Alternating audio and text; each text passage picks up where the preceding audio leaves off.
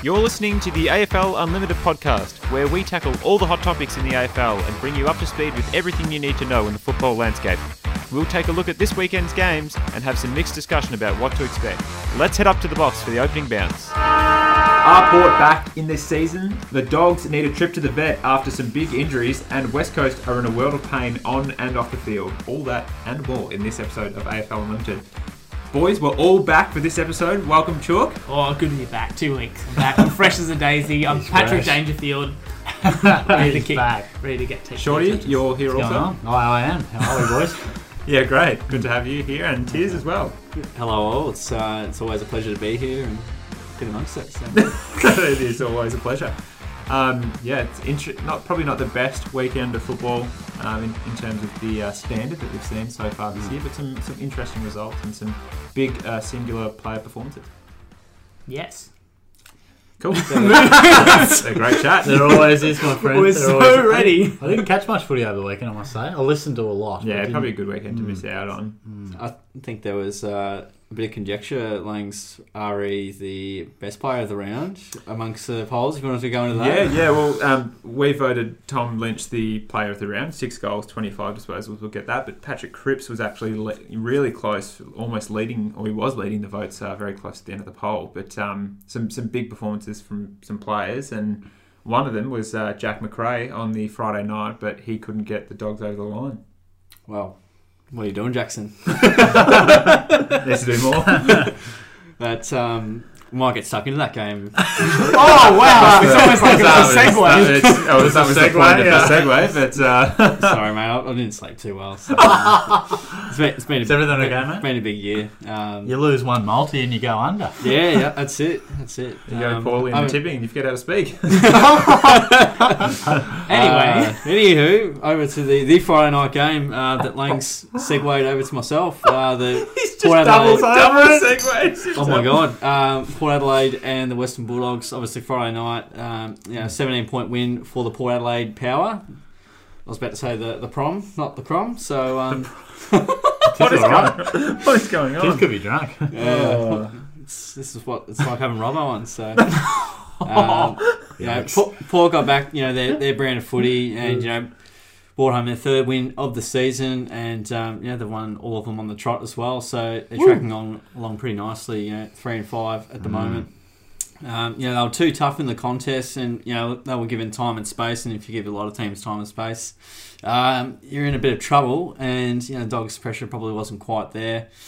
Their rebound from D50 was prolific and sort of exposed the Dogs at either end. It was kind of naught or nothing at times. And we've said that a few times, haven't we, about the Dogs? It keeps coming up. There's an elephant in the room, and his name's Aaron. So, the Dogs are also 3 and 5, but they still haven't fully kicked into gear, and their only wins against North, Sydney, and Essendon. So I wouldn't really say amazing wins, considering where those sides sort of sit. And Port looked to be on the upwards trend, where the Dogs they're kind of in no man's land. It's popped up a little bit of dangerous place to be. You don't want to be there.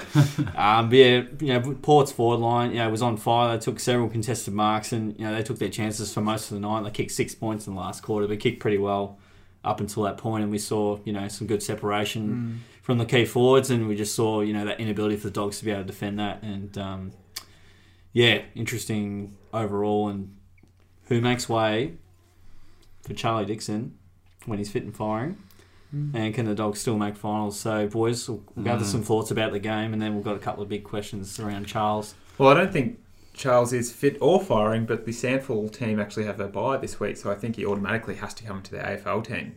Wow. Who makes way for him is the next question. Marshall's probably had his best year. Georgiades is going okay, but maybe comes out with some injury issues because he probably wasn't meant to play on Friday anyway. But it's a bit of a selection dilemma. I wonder if they dabble in the old 3-prong attack, which hasn't always been kind to them. No. It doesn't often work. No. It can work, though, maybe. Did Finlayson play? Could he come out? He did play. Yeah. Didn't he play pretty well? He kicked 3. And I think they all played pretty your well. mate, Finlayson kicked 3. Yeah. I think something Ken said himself is that Charlie Dixon's missing has almost been a blessing in disguise for these guys because they've been calling out for these guys to step up, and then this is the big chances they've had to take it. They've been forced into being the number one man for Marshall and that. Yeah. And they're actually now looking pretty good, so much that we actually have to ask the question, would you bring Dixon back in? Well, yeah, you definitely would. But you wonder what they're going to look like. Port, could they be making a move? I know you could argue I reckon this is probably their actual big scalp. St Kilda, they kind of fell into it and got a win. Yep. This was a real scalp. Yep. And I'm excited to see if they can continue on, Tiz. Yeah, and I mean, it'd be interesting to see in the coming weeks where the Dogs are actually at. They seem to be on the decline, but we'll definitely see. I think Georgiades is probably susceptible. Yeah, his goal kicking annoys me. He kicked 0-4 on the weekend, and we saw Marshall take contested marks everywhere. We saw Finlayson kick 3. I think the best 3 would be Finlayson, Dixon, and Marshall in that forward line. So that's where I'd go. And Georgiades has to smash the door down to basically get in the side, because he faces on to not even straight at the goals. He faces elsewhere and kicks it exactly where he's going to, and it annoys me. Tice is our resident goal kicking man, and that's what I say. Square the shoulders up the goal face, Tiz. That's it. So it's not doing it. Yeah. But I mean, the Dogs are in a fair bit of trouble. We've mentioned it a number of times throughout this year already, boys. They're going to make the 8. No, they're not. They're not going to make the 8 with the way that their team is, and it's not something that just can be coached into them to be better. Because the fact of the matter is, and I've said it every time I think we bring up the Dogs, is where is their tools? Where are they? Who's playing? Who's actually any good in this? You looked at the back line. Tim O'Brien went down, and what did they do? They kept Cordy up forward, even though they were getting dominated up in the back line. The tools, everything that came into that 50 for Port, they were taking hands, they were marking it, because they had no one there to actually compete against the tall forwards. And I don't know, I think the coach is just really stubborn. And I think he's really just, this is what I want to do, and I want to prove to everyone how great a coach I am. I'm going to stick with this. And even if things start to look bad, isn't making a change. And I don't think they're going anywhere. Well, I think you might get that stubbornness sometimes when they come so close and a coach has an insane amount of faith in his boys. I mean, I tend to agree. I don't think they're going anywhere too fast. And you're right, there probably was discussed and they probably thought about making a change. But, you make that move and then all of a sudden you've got no targets in the forward line. I mean, they miss English like no. I mean, it's massive. I mean, it doesn't stop down back or up forward, but it does give them more of a presence. But I just think they had an amazing run last year. Got close, but I feel as if they're probably middle of the row. I could still see them making finals and playing some good footy, but they're not doing any damage. They get English, potentially Keith and Bond back this week, so big help. Then that'll help them. Just on the point of you need a target up forward. I'd say, here's what can you control? You can control how you kick into the 50. You can't control how your opposition's going to kick into the 50. So you can lower your targets and start hitting people on the chest to counter the fact you don't have a tall presence up there. You can't stop the opposition from bombing it up high and just getting outmarked every second. So they needed someone down back, and they chose not to. And I think it's one of the main factors why they lost the game was because they were just so easy to beat up forward. And we've seen, defences that have had a few out. I mean, West Coast Premiership side rings a bell. They were able to systematically cover the loss of key tools.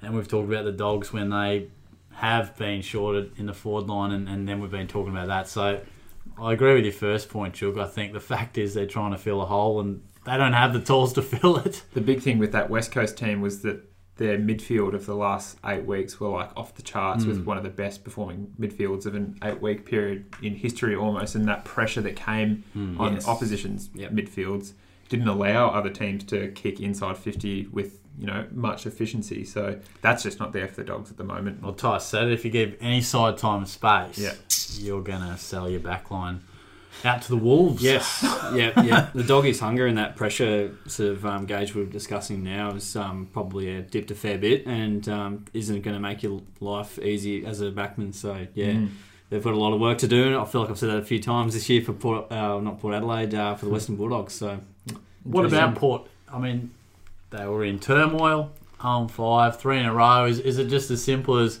they'll fight back? They're finding their good footy, but it's going to be too hard to do any genuine damage. Well, they've got North this week, which is a great little if they get a little bit of percentage there, funnily enough, then the Cats is a real challenge for them. I reckon it's going to be the one where they're testing: are we the real deal, or they could even find themselves in the 8 Port at the end of the round if Richmond, Collingwood, and Dogs lose, and if they get enough percentage, they could find themselves in the 8. So they've done well to stop the hemorrhage of losses, and they've just sort of banked a couple wins. It helps when you play West Coast and North in the space of 4 weeks, but long-term, big picture, do you see them? Are they just potentially making because the bottom so part many of the 8 players weren't available earlier in the year? They could get sort of rally the troops and get there late. I don't see them doing a lot of damage because you spend so many tickets to get there. But yeah, they could pinch a final. There's a lot of Sydney 0-6 big time about them, and I think it'll be a similar case. I think young guys that we were kind of whipping a bit like Rosie have actually lifted a bit compared to where they were earlier in the season, because we were saying I think earlier rounds Butters seemed to be the only one that was still actually showing a presence, but Rosie's actually looking pretty good, and I know Dersma's been like dropped and then sneaks back in and then dropped, but that just comes to see how they go, and I think they've got enough young guys to build up. They just probably need an off season of good recruiting coming through, I reckon, and they'll be maybe back competitive again. Their contest definitely has really shot back up where they would probably like it. Their pressure's good, their ball movement, their ground ball has been really prolific, and Dixon's probably very, very valuable to the side and will make them grow. So I think probably in a similar vein to Langs. Thank you. Where they could probably pinch a final. Kind of, I see them in a similar boat to Geelong. There you go. Yeah. Charlie, you mentioned Charlie Dixon there, and his old team, the Gold Coast, did what they do best and beat the Swans in Sydney. Hey, Chook, you could talk about that game now if you like. That was just to great clarify. timing. That was a segue. That was a segue too. Oh, shit. So anyway, I think Port Adelaide won't make final. No, just to kick it off, a comeback. We spoke a few seasons ago about players like Menzel and all that coming back from long-term injuries, but this one, Rory Thompson, 1,379 days since his previous AFL game. He came back in.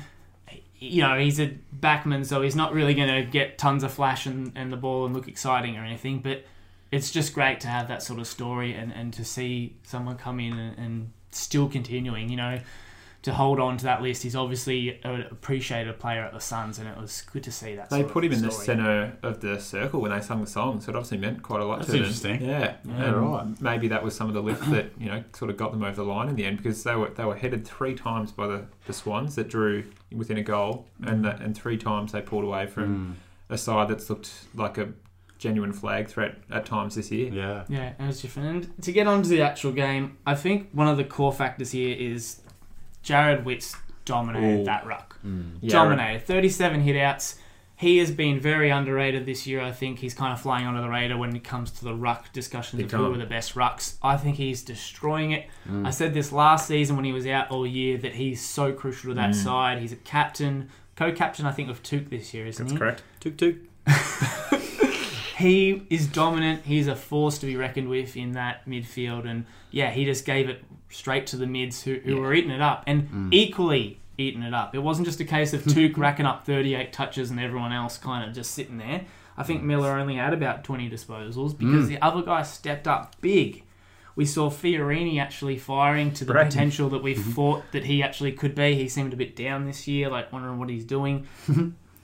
Swallow, he's rejuvenated. He came up and playing midfield, actually swallowing up the pill. Looking great. Ellis, what are we rated on this podcast, PG? Ellis, who's always been pretty consistent since he came from the Tigers, also a really good presence. And I think these guys just really lifted it, and it was a really good performance from their midfield against who we argue are a very formidable side. Mills and Heaney and all these. Parker, who's been really well. Gold Coast just took it to him, boys. What did you think of that sort of midfield battle? Was it just a case of the ruck dominance allowing it, or did side just pick up. From what I saw, I didn't see much of this game, to be honest, but the Swans were very turnover poor coming out of defence, and the Gold Coast were set up really well. So I think the midfield's battled pretty evenly, but it's just that efficiency coming out of defence, and goes to show against any team, if you kick it like that, you can put yourself up for a loss.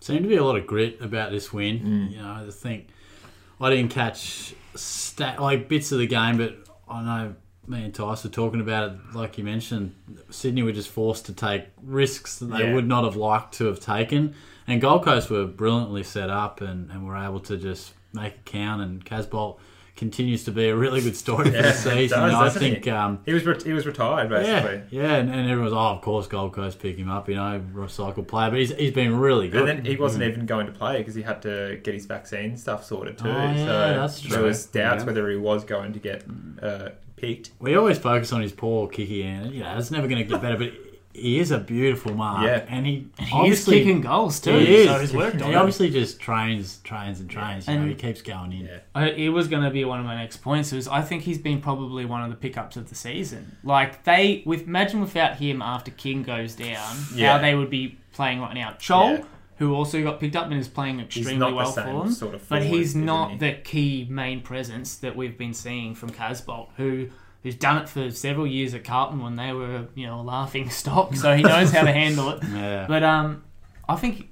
they're looking decent. I think he is a big part of why they actually look like a confident side. Big time. Now, Tyson, you hate the Suns. How do you think they went this week, mate? And how do you think that bottom four finish is going forward? Whoa! It was a very impressive result for the Coasters. So The Coasters? coasted on to victory. No, it was obviously a lot of determination going into that win, and Sydney kept throwing kicks down the corridor. I just couldn't believe how I reckon they went in the corridor 7 or 8 times in the last 5 minutes, and every one was a turnover. So Gold Coast were incredible in being able to defend that, but also it was just unusual to see Sydney sort of make those mistakes. Are you going to give Gold Coast any credit? I mean, do you hate them that much? A very impressive win, and obviously it's a big month to see how they sort of go, but their contests work very good. We know Sydney probably don't go super well in that department, so a very workmanlike blue collar performance on the Gold Coast. And took the words out of my mouth. I know. That is it, isn't it? Oh boy, they just grind their way to a win, and it takes a bit of that pressure off Stewie Dew, but just a great even team performance. With that though, I'm just going to say Stuart Dew should not be under any pressure. No. I think it's a joke, laughing stock that people are just taking the opportunity that Alistair Clarkson, headlines. He might want to go to the It's Sun. always going to lose. It's a joke. He's had the gig for a few years, been crippled by injury since they started. They were never going to be up in the finals while he's been coach, and they're showing great progress. And I reckon this year they're going to show people exactly why he's a good coach. It is tough whenever Clarko's looming, though, isn't it? It's only natural for that. It's like hiding in the broom closet. Yeah. But like Tiz said, I mean, I feel like for a club that has had quite a few top draft picks over the journey, their best wins are often workmanlike. They're often hard fought, and there's improvement to be had there. Lukosius isn't playing great footy. I think he might have been subbed Anderson out. didn't play. Anderson is not in there, and Rankin has been, he was not too bad at times, but I feel like he's got been better under footy the microscope. ahead of him. He's been under he was either dropped or having serious conversations with the coach. How about when he either got a free or a mark, just gave it it's not great for a podcast, but the smirk he gave. Yeah. Did you see that? No, I didn't actually. Holy I'll shit, have to you'll see it He throughout the looked week. just confident. For sure, yeah. He's got swagger. Yeah, big time. They they need to set standards for when they play like that. They get wins like that. That should be the blueprint for the Gold Coast Suns, and then that is how they'll win respect back from the wider AFL community just by playing that type of football. And myself, most importantly me. Yep. I'm keen to see how they go against Freo as well. That'll be an actual challenge. Consistency is what we want to see. Yep. I don't think anyone here is maybe will find out, but going to tip them to win it. But we just want to see them be competitive, take them on, maybe make Will Brodie switch jumpers back at halftime. But I'm excited to see how the Suns go. Just really quickly on the Swans, I don't think they've lost a lot of respect out of that game. It was a pretty close loss in this season. I think that losses can happen to anyone. Any game is up for grabs. Except for Melbourne. A couple of concerns about it. I think. Yeah, not just purely off the back of the game, but even against Hawthorn and Brisbane. I just feel like they're becoming a bit of a not flashy, but they play in spurts, you know, and it's fantastic when the river's running for them, but I just don't know if they're in the trenches, like Tice alluded to their contested ball. And is the answer to that because they're still a young team? Is that probably the most obvious answer? I think Fremantle are a young team and good in the trenches, so I don't necessarily think it's a cop-out to say just because they're young, but I think they're in the category of they probably feel like they can contend. And they definitely want to fix up that part of the game. Yeah, plenty of time. But also, it's weird because Kennedy is one of their best inside ball players, but they're almost transitioning the list but contending at the same time. So it's a weird spot they find themselves in. Weird. I know I'm the leader of the Isaac Heaney fan club, but he's got to get more time. We've heard about it. He's got to get more time in the middle. I know he's got slightly more midfield minutes, but they just love his forward of the ball stuff and inside 50 work. But I genuinely he's a contested ball player. Yeah. I think he could be the answer. And should have kicked 3 goals he missed. 46% efficiency he had from his I think touches. with Papley and Franklin now back in the team.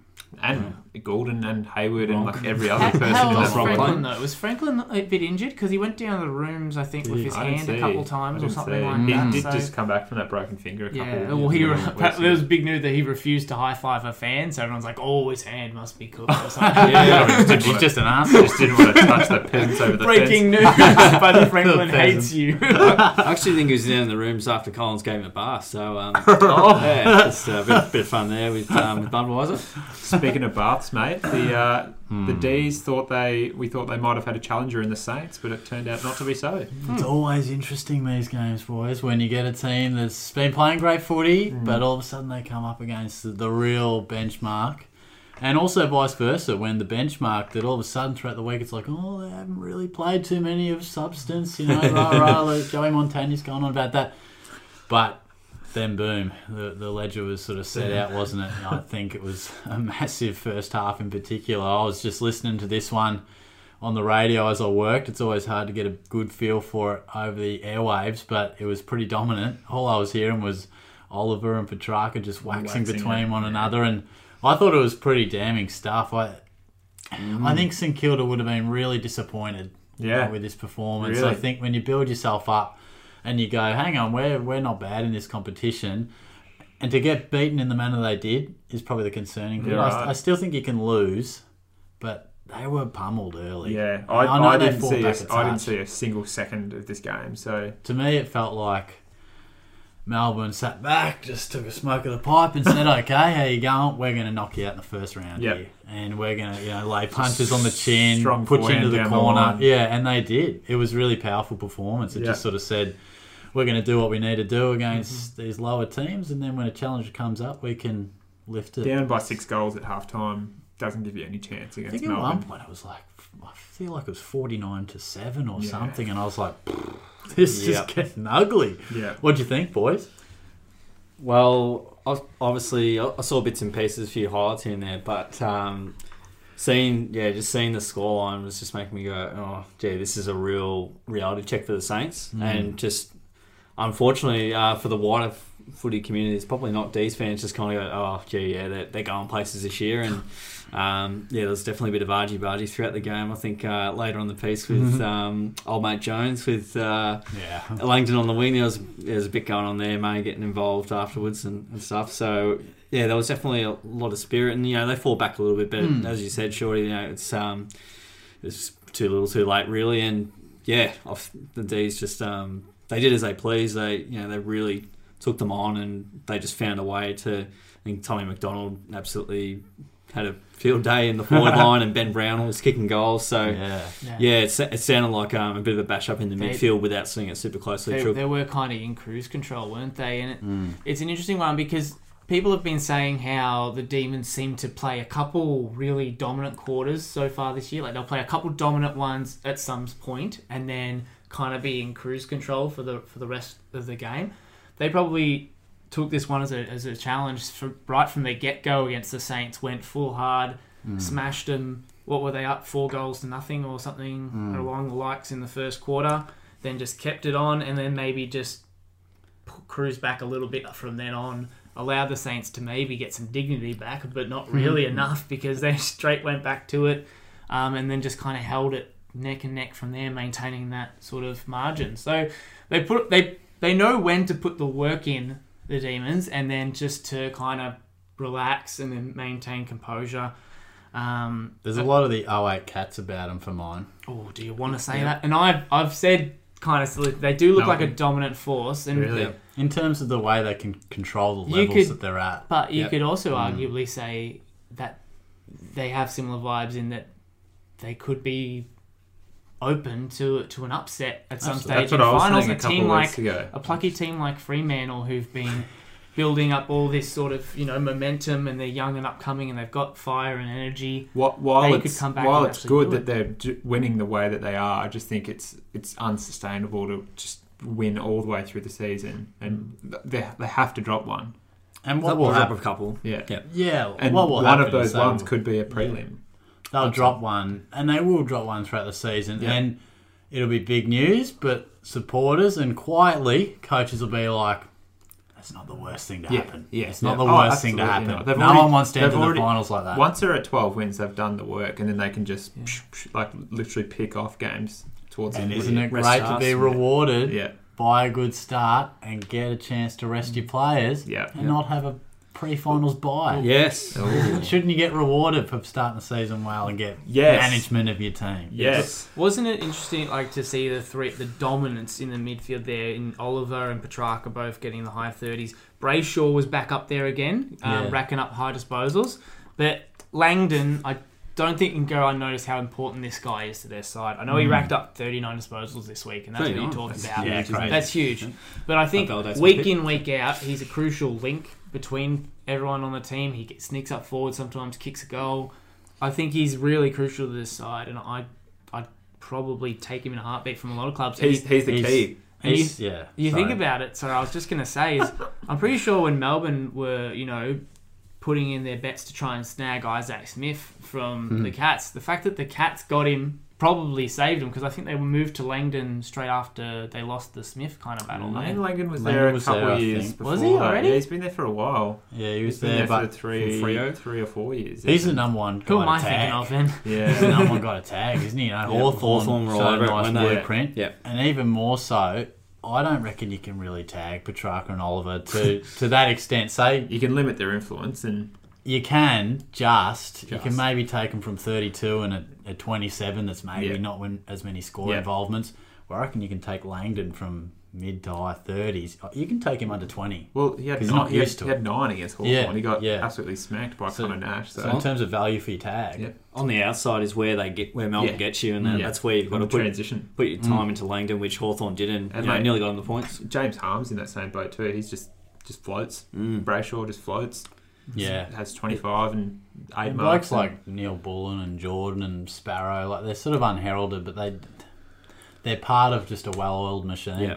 Yeah, absolutely. It's hard to see a team that can get them. You think of Fremantle's probably the main contender against them, and Brisbane probably comes to mind. And I think Geelong are the absolute best at GMHBA, and we've got them later in the year, could get the job done. I'd still be more comfortable with Melbourne in that game, but it's going to be tricky. But they'll lose a couple. Speaking of losing a couple, this week they're flying to Perth. Gawn potentially will not play, going for scans. Oh boy, what have you heard, Jake? Knee? Well, just a couple of knee knocks. Not saying anything specific, but why would you risk putting Gawn on that flight to Perth when you're going to smash West Coast by 600 points anyway? I don't know why you would. Well, I'm telling you. Yeah, if you're a Melbourne coach, you're surely thinking, well, at some stage we're probably going to rest Max. He's a bit sore. We're going to West Coast. Put your feet up, Chook mate. mentioned it off the top. Dangerfield had an injury and ended up having 2-3 weeks of rest and looked amazing.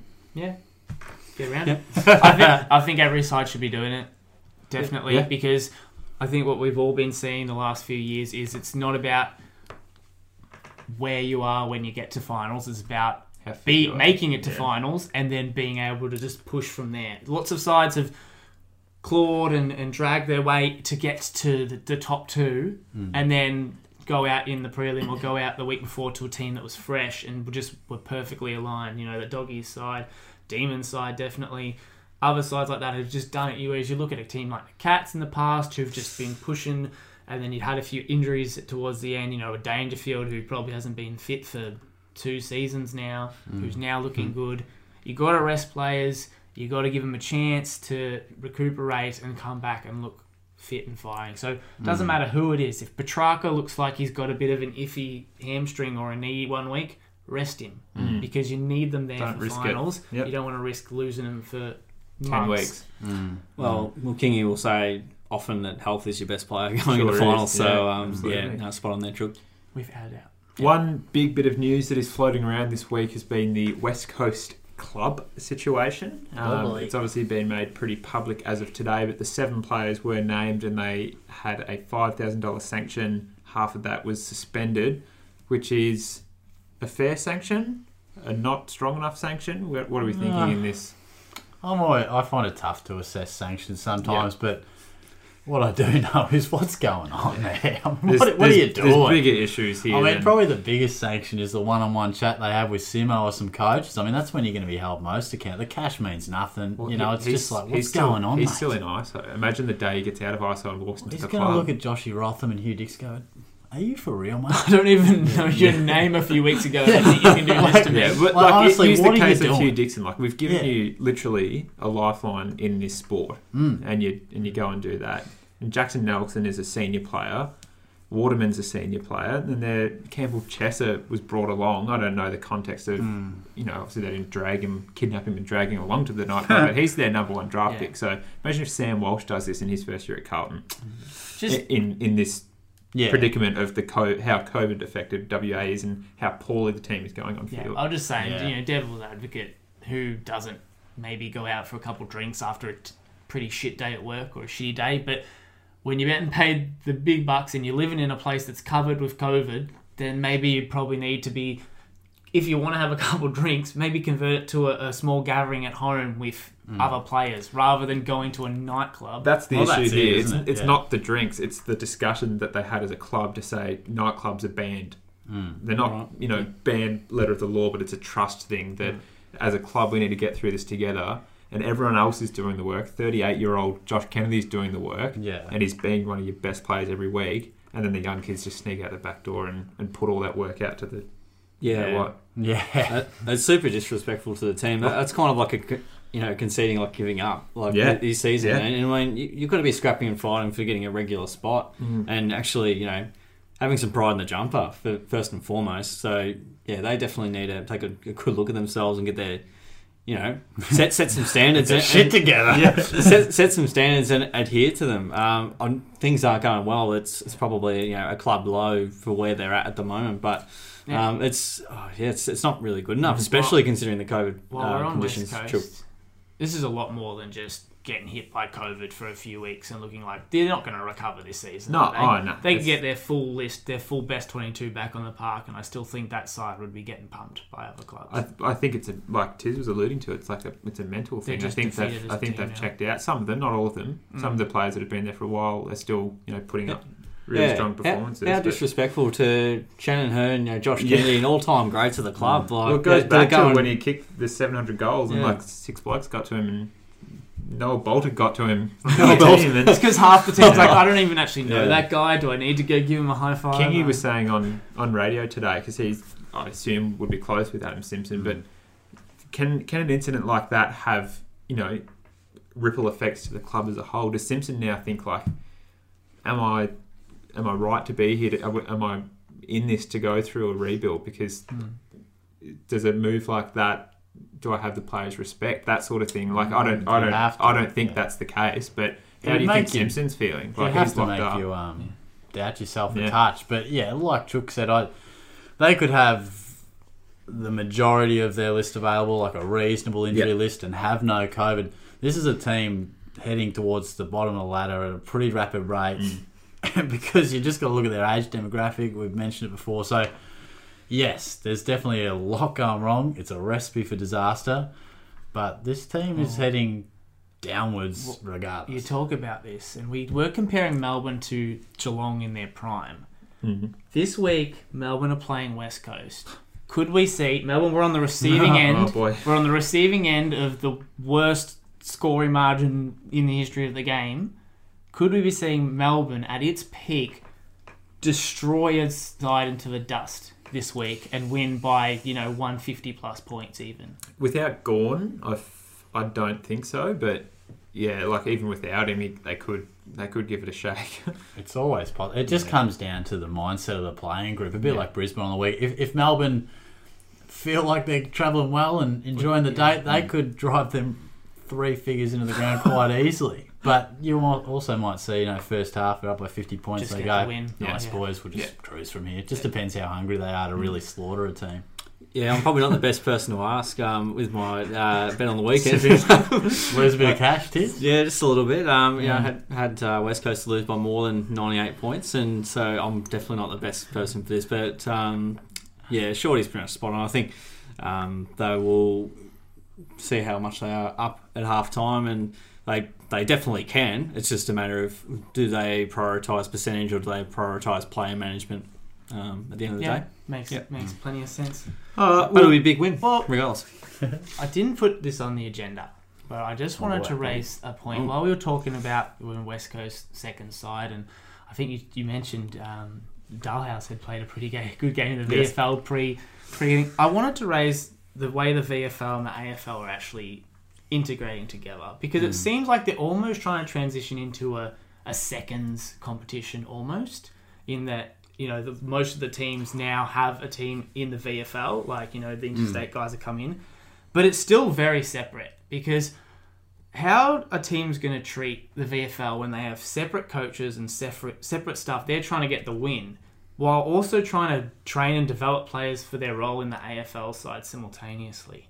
It's almost a confliction there between how's the power dynamic work, because if the stats showed that Dalhouse played on ball for like the entirety of the VFL game, racked up the ball, got best on ground, and that's completely meaningless to him in AFL level, because he has a specific role at the AFL where he's playing at half forward flank. And we've seen similar stuff in the past. If I think of Cats, guys like George Hall-and-Smith and Billy Smeds and stuff, who would play on ball week in, week out in the VFL, dominate, get disposals, and then get chucked on a wing or at half forward and play completely wrong football. Do we need to be should clubs be looking and going, all right, Dalhouse, we know we need you in the VFL to play this role, but the AFL role needs you here, playing you at half forward in the VFL, even though it's not going to be best for the VFL side.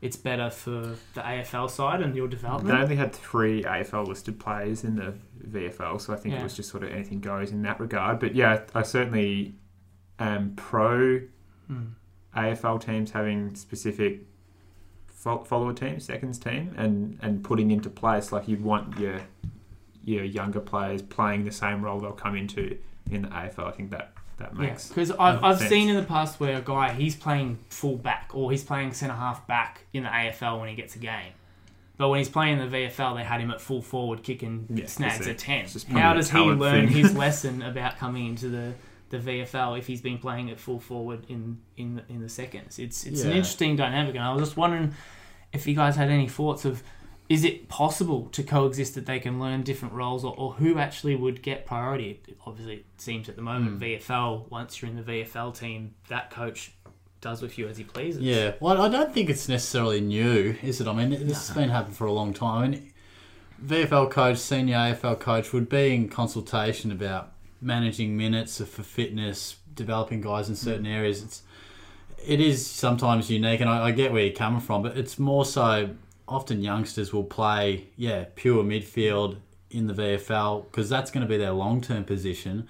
But there's apprenticeship you got to sort of take. Yes, this is where we see you and developing nicely in twos, but if you're good enough for seniors, well, obviously you're not pushing the big dogs out. You got to play this role. So it's just a quirk in footy, I suppose, isn't it? And the Dalhouse one is a bit strange, but I think certainly through the midfield, it's quite unique.